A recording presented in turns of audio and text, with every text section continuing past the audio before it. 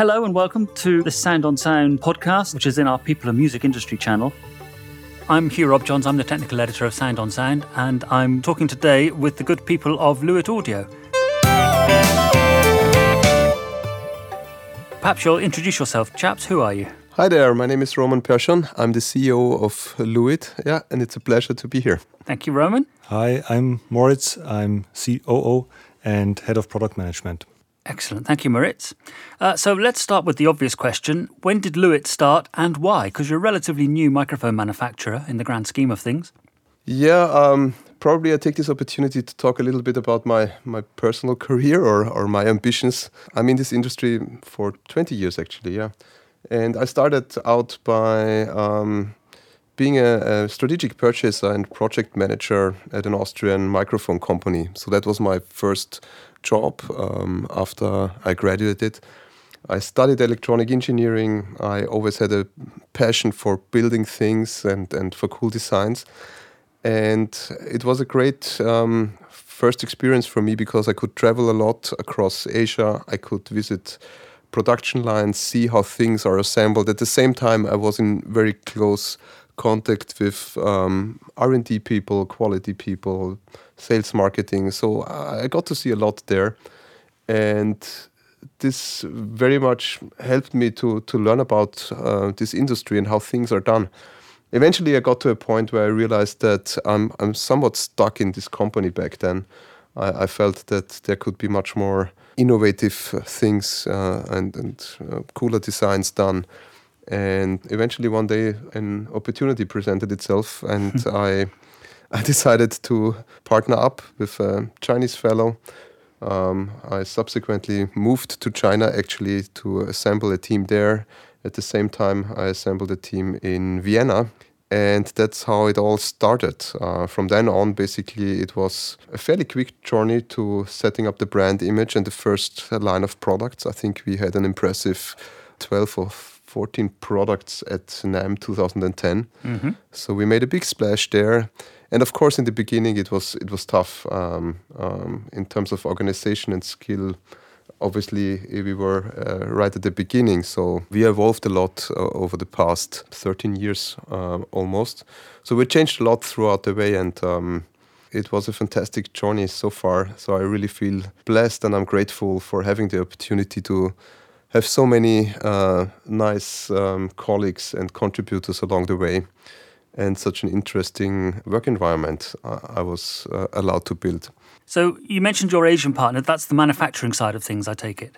Yeah, see, also here, I think I was very much blessed because my partner actually is a silent investor. So he's really not involved in our day-to-day business. So I had all the freedom one could imagine to basically set up the company, steer the company in the directions I and my colleagues thought are the right ones. So it's really just that in the beginning it was very helpful because there was enough funds there. There was even a factory environment we could count on, which is important at the beginning. You know, you have high ambitions, you have high requirements in terms of quality, of functionality, and of course, in the beginning, you don't have quantities, you don't have a big business case. So having a partner that also could offer support in terms of production, that was really, really helpful. And that basically allowed us to really focus on innovation and product design, features, understanding the market needs. So we didn't have to worry a lot or too much about manufacturing, sourcing in the beginning. Mm-hmm. That obviously changed now as the company matured in the recent years. So we have much more resources now, and of course we have a very good purchasing department, quality department, and so on and so forth. So we are managing this all by ourselves, and it's all very much a custom solution in order to bring these products to life that you see nowadays in our range. Okay. Did you have a policy in mind as to what kind of microphones you wanted to manufacture and bring to the world? As you said, you started off with a pretty wide range in your initial sort of product launch. Yeah, we did. You know, in the beginning, when everything was very small, I think you have to weigh out your capabilities. What can you bring to the market? What can you reasonably manufacture? And obviously, we knew that we need to come up with something innovative, something that hasn't been there before. I mean, there's a ton of microphone brands out there, and nobody waited for another one. And certainly, I don't want it to create a brand that sells just because of the price. We wanted always to provide an extra value to the potential audience and target customer. So that was a tricky point in the beginning, very much so. And maybe Moritz, you can share a few thoughts on this also. Yeah, sure. I think it shifted over the years a bit. And primarily, we are seen as a microphone company. Initially, you need to have a strong foundation. So I think that is kind of our home base, is the recording environment, LCT line of studio microphones. And as the company, matured, we set out to kind of add on top of that or kind of refine things a bit more to specifically address some, underserved needs in the market, or where we see already from the products in the market and the feedback from the market how we can improve certain things. I think from the original product line, there are still some products in our current line, and also some others have been updated, reflecting that. So where do you see yourself fitting in amongst the established microphone manufacturers? Well, I think this comparison with others is always a tricky one. To us, what always mattered is basically that provide an added value to our audience, to our customers. So it's really about understanding workflows, understanding the needs of these people, and providing reasonable solutions that add to that experience. So our mission, our goal is really to make sure that all creative minds out there have exceptional sound at hand. Okay. That was always a guiding principle. And therefore, you have to be close to the market. You need to look at people's use cases and needs, and that always guided us. We also see ourselves, as a technology company, and some of the more advanced stuff that goes on inside the microphones are probably not seen from the outside, but they're still there, and they allow us to, have a very good price to performance ratio, very reliable products, good matching across the different products when it comes to frequency response, sensitivity, and all that stuff. And I think we are kind of not looking into the, tinkering on vintage designs side of the industry. So I think if there's one differentiation between some of the other brands, we are looking forward. We want to bring new stuff to the market, and we want to innovate, such as the great microphone brands out there did when they were in their best years. Nobody in the 70s said, let's make a microphone from the 40s, right? So I think we are kind of following the tradition of actually trying to pushing the boundaries a bit. I'm so pleased you said that. When I came over and visited your facilities there a year or two ago now, I was very impressed with how engineering focused it was, very engineering led in what you do. I mean, yeah, that's what we do. And I think we have like a very high percentage of our colleagues are developers, engineers of all sorts. We have a ton of technology also inside the products. Just to mention a few examples, even in the analog microphones, we have microcontrollers. The signal path is analog, but this allows us, for example, during production, to have it perfectly integrated with our measurement system, that you do not have somebody there operating on a tiny screw to adjust the sensitivity, but it's all done automatically. And I think that's also something where we have a different view on things. Often you hear, it's hand-built, right? It's hand-tuned. Actually, we don't want that. We want that the machine measures stuff and tunes stuff perfectly. Humans are involved in the development side of it. Yeah? There you need to make human decisions. You need to have the perfect sound, the perfect, usability. You need humans to do that. But when it comes to production side, we want everything to be done as automated as possible. Now, you mentioned there that you had a microcontroller inside the microphones, and that takes care of the quality control aspects when you're producing your microphones. Is that in terms of making sure every microphone matches accurate tolerances, or how does that work? Yeah, exactly as you said. Just to give one example, with our small diaphragm condenser microphones, we sell them in a stereo pair, in a matched pair. So to do that process, manually is very time consuming and therefore would require, a lot of cost that needs to be passed on to the customer. If you are able to do it automatically, that's the cost of, setting it up once. So basically there's a signal modulated on top of the XLR line that can, send control messages to the microcontroller inside to adjust the sensitivity and therefore, match the sensitivity across two microphones, but in general, actually over basically every single microphone you purchase from us for most models. Excellent. Well, that's quite an ingenious way forward. And presumably this controlling idea is what allows you to do things like remote polar pattern switching on the larger microphones as well. Yeah, well, actually, what you see there is basically that once you start having clever solutions that help you in production, for example, like Moritz explained, where we use these signals in basically to automatically calibrate our microphones, achieve a better yield, reduce errors, and we are more cost efficient. Sometimes what happens is we find that this technology is also useful in another place. For example, our LCD 1040 has a remote control where we use a similar technology to make basically the microphone remote controllable without having an extra wireless link or an extra cable, right? It all goes via the already existing XLR cable and routing in a studio. Okay, that's very interesting. Thank you. You mentioned the 1040 there. That's obviously your latest flagship. I had one here recently to review.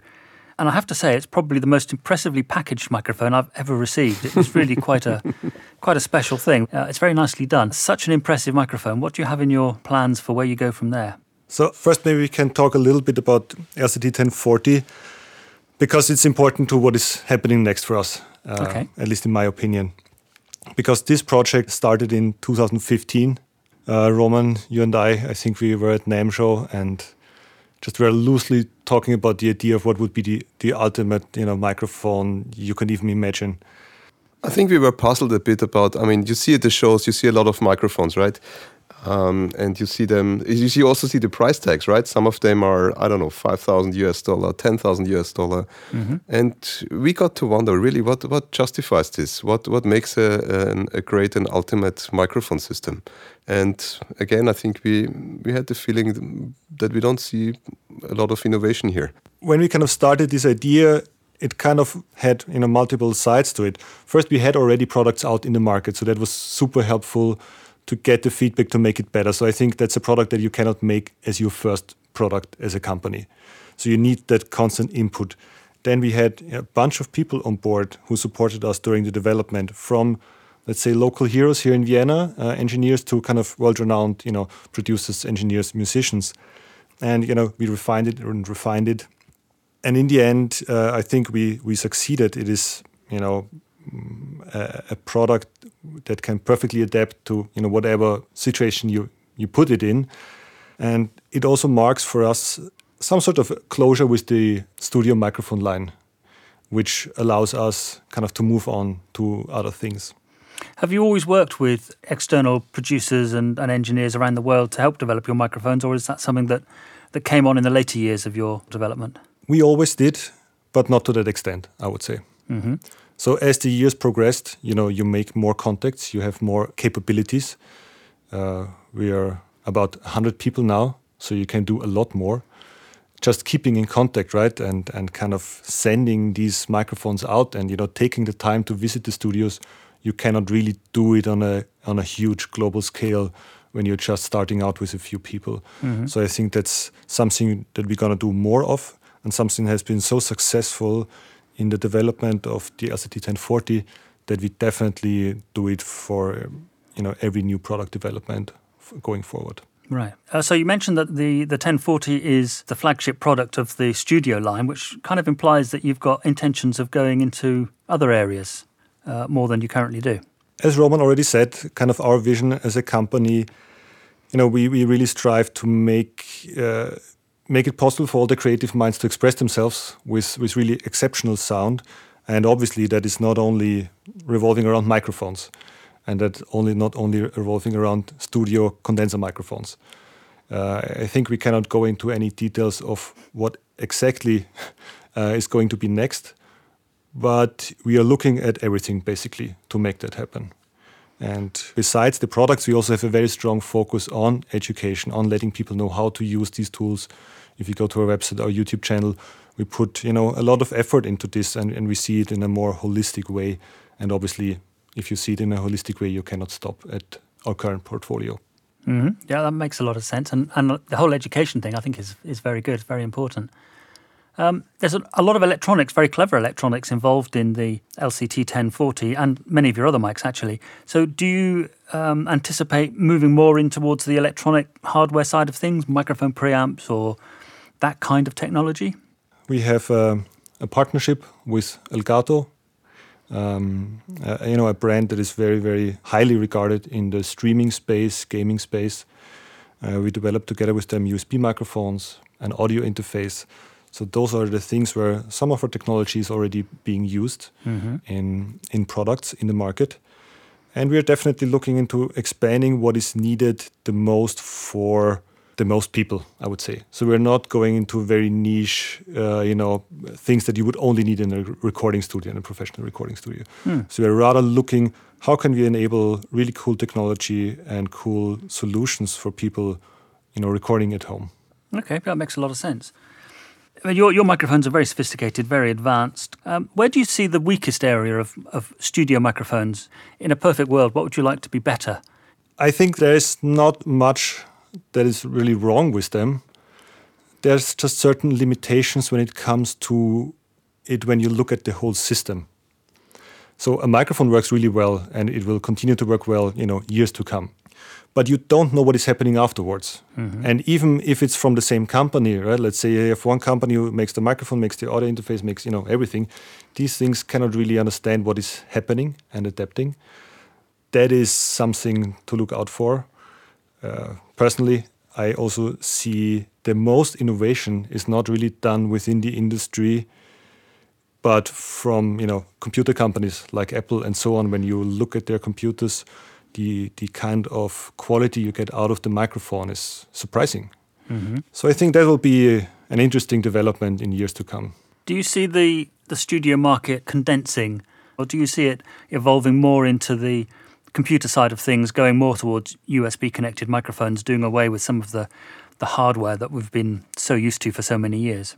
I mean, definitely not collapsing, definitely not. And I think in the studio environment, the types of requirements you have on there to record a whole band and such, I don't see any other way around than the way we do it now.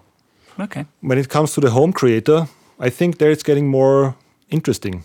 I think, from a convenience point of view, if you need to use a microphone, plug it into something, it's a lot less convenient as if you could just talk into your computer for some applications. Obviously not for all, and I think the microphone will always be there. A purposeful built microphone will always be there. The market is evolving. More people are creating. If you look at, TikTok, the most used microphone is, the little microphone on the Apple AirPods cable, and the wired ones. They're holding it in front of their mouth. So, we look at all of that and see that's kind of an interesting development. And then you see also these people progress. So you could see it very well on TikTok. First it was built-in microphones, simple solutions, and now people have studio mics. And it's kind of interesting to observe. The biggest problem that we come across at the magazine with people recording at home is the acoustics of the environment they're recording in. Do you see any way that you can develop microphones that overcome that problem? Yes, definitely. Okay. And? Well, I think we don't want to share too much in that regard, but we definitely also see that this is a problem. The way we look at this problem is these tools have all been built for recording studios, and now they're being used at home, but they're not really built for the home use, especially if you don't have like a dedicated room or nice room acoustics and so on. So yeah, that's very encouraging. I like the idea that that you're looking for ways of dealing with that kind of problem, because it is by far the biggest problem that we experience, and you hear it every day in recordings that we watch on YouTube or whatever. Fascinating. Okay, so where do you see your company expanding to from here? Are you going to become even larger than you already have? You've mentioned that you've expanded quite a lot over the last 10 years or so. Yeah, we had a lot of growth in the recent years, a lot of change. I think this will continue definitely in the near future. But I think we also need to be mindful. I mean, there's such growth is also a quite interesting thing to do. You have a lot of different challenges, new people you need to integrate, new colleagues. Your work environment changes a lot. New added capabilities come into play. So it needs some time to digest that. And I think we are already on a very steep growth trajectory at this point. I would assume that a little further out, this hopefully is not that steep. It takes a lot of energy. It's fun though. And one thing that we definitely want to maintain is kind of the spirit and the vibe, and can act in a nimble way. New ideas can quickly come, and you do something with it, rather than becoming overly bureaucratic and becoming like a corporation, a bureaucratic corporation or something. That's definitely not something that we are looking forward to. Yeah, this is actually very dear to us. I think we spent a lot of time and effort to build an environment here at Lewitt where everybody can strive, learn, where it's a place where people really like to come. And yeah, it's very important to us. I think this work environment thing, because at the end of the day, the best ideas come if people have the free space where you can bring your ideas to the table, where you get heard. And of course, it requires also a certain framework and direction. But this is really important to us, that we have a place where people really like to come and contribute and also grow. And that in itself is not so easy. I think we have an office in China that helps us to basically bring our products to life in production there.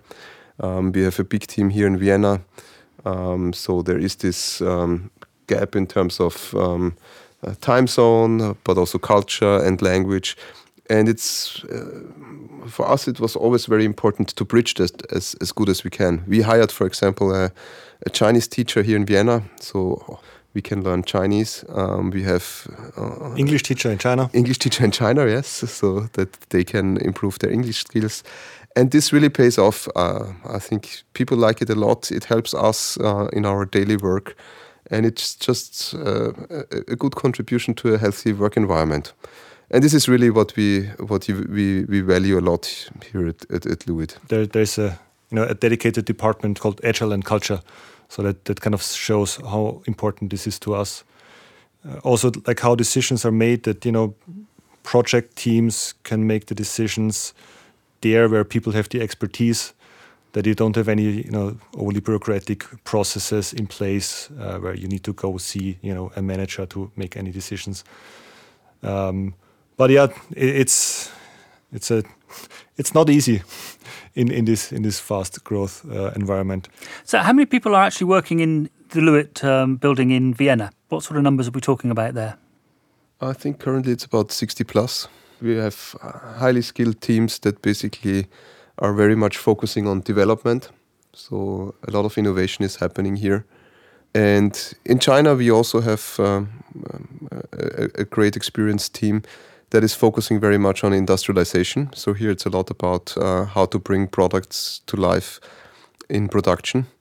So it's, depending on the market and place, we have dedicated people doing complex tasks. And what I also really like is, more than 20 nationalities at this point. Yeah, it's very much a huge mix of different nationalities. Our working language is English, and second language is, I think, Chinese and German. Mm-hmm. I'm surprised to hear that your main language in the office is English. That is a surprise. Yeah, it has to be. I mean, again, 20 nationalities, half of, or a big chunk of the company is sitting in China as well. Now having an US office, I think that's the only and also option. Majority of the 20 nationalities are in the Vienna office. So not everybody is even able to speak German.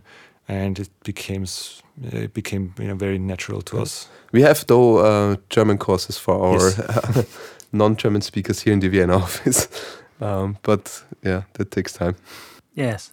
Oh, that's fascinating. So, what percentage of the company would you say was on the technical side of things? Engineering, development, R&D, that kind of thing. Yeah, that also changed over time. I think when we started out, me having an engineering background, Moritz having an engineering background, Chris, our CTO, very much so as well. I think in the very early days, we were a bunch of nerds fascinated by audio gear. And yeah, it had this startup vibe. It was very interesting. And we did some nerdy products back then that not always were very successful in the market. So I think we learned quite some lessons there. And subsequently, we shifted our focus very much onto the users and what benefits them. So I think you can see that and observe that a lot in young companies in the beginning. And it was for us a very important move and very valuable. Also internally, I mean, you can always try to perfect technology, but what's the benefit if it doesn't help the actual user out there? I think there it's where we need to make a difference. It's a very valid point, yes. I think in the early days, it was probably almost 90% engineering. Where we also learned our lessons that you also need to tell people what you do, and you need to tell them, in a cohesive and nice way. But we learned that lesson and kind of focused, a lot of energy on sales and marketing and storytelling and content and everything basically around the product. Mm-hmm. Yeah, and by now it's quite balanced. I think we are very happy with this setup currently. But still, majority is engineering. A good chunk is engineering. Yeah. Is the way you approach the market driven by the technologies and the developments that you make along the way? Of course, as a company, there's a necessity to be present in the market and offer innovative products on a regular basis. And then the reality is, we want to make sure that these products are really spot on and innovative. And we certainly don't want to put out products that are not matured. And we do very much understand that this is very much counterproductive if you have a product with flaws out there. So in such situations, we always opt for giving it a little bit more time and perfecting the product and making sure that what hits the market and is available out there really does what it should do and excels at what it does. And so far, I'm very happy, I have to add here. I can believe it, yes, I would be too. We talked a little bit about the LCT 1040. Did you expect it to take as long to reach the market as it actually did? It was a very long gestation period for that. Did you expect that when you started it, or was that just the way it worked out? Not at all. And we took quite some turns throughout this project. But I think this is in itself a good example. I mean, of course, we could have pushed it through and released it way, way earlier. But then we wouldn't have achieved what we achieved, I think, with the product today. And it's very gratifying to see what people think of our LCT 1040. And it also goes to show how much, what a great thing that was to involve the industry, to really connect with people out there and really learn and gather their feedback and also take the time to incorporate that feedback into the product. It was such a great experience, at times also frustrating because, of course, we would see the timeline slip and efforts pile up. But at the end of the day, I think it's a very rewarding experience to see that all this effort paid off. To us, it's really important that the end result is really spot on and there, and that the product provides an added value. And we had a lot of turns in this project. When we set out, we had very nerdy ideas about what an ultimate microphone system should be. And fortunately, we really involved the industry on a local level here in Vienna, but then also on a broader level in a web survey, and then really traveling to studios and very professional people across the globe in order to fact check our ideas, and that helped us a lot in the end. And yes, it caused us to shift the time schedule many times, but it paid off, and it's a very rewarding experience to see that LCD 1040 being the product it is right now in the market, and getting a lot of appreciation by professionals. And it would be kind of pointless to travel to all these people, get their feedback, and then know that we could do it better and not do it. And that was one of my personal favorite moments when, in the end, with the finished product, we showed it to the people who were involved in the development, and they noticed that their feedback in a very specific point in the product was noticed, was changed, was updated. It was just a nice thing to observe. And also, the good thing with these type of products is that they are not running out of fashion. So this is in the market for 10, 20, 50, 100 years. It's not that you do it and then release one next year. Yes, quite. You obviously have a lot of confidence in it because it comes with a very long warranty, doesn't it? 10 years, yeah. That's quite unusual. But what's your thinking behind that? Very simple. If you pay, it is an expensive product. We want to offer you the confidence that this will hold up, and if something happens, you're covered for 10 years. Excellent. I wish more companies had the same kind of confidence and faith in their products to do that kind of thing. Brilliant. Okay, let me say, Moritz and Roman, thank you so much for talking to me today. And I look forward to finding some of the new things that your company is going to bring forward in the future. All right. Thank you. Pleasure was ours. Thank you. Thank you for listening. Please check out the show notes page for this episode, where you'll find further information along with web links and details of all the other episodes. And lastly, please check out the soundonsound.com/podcast website page to explore what's available on all our other channels.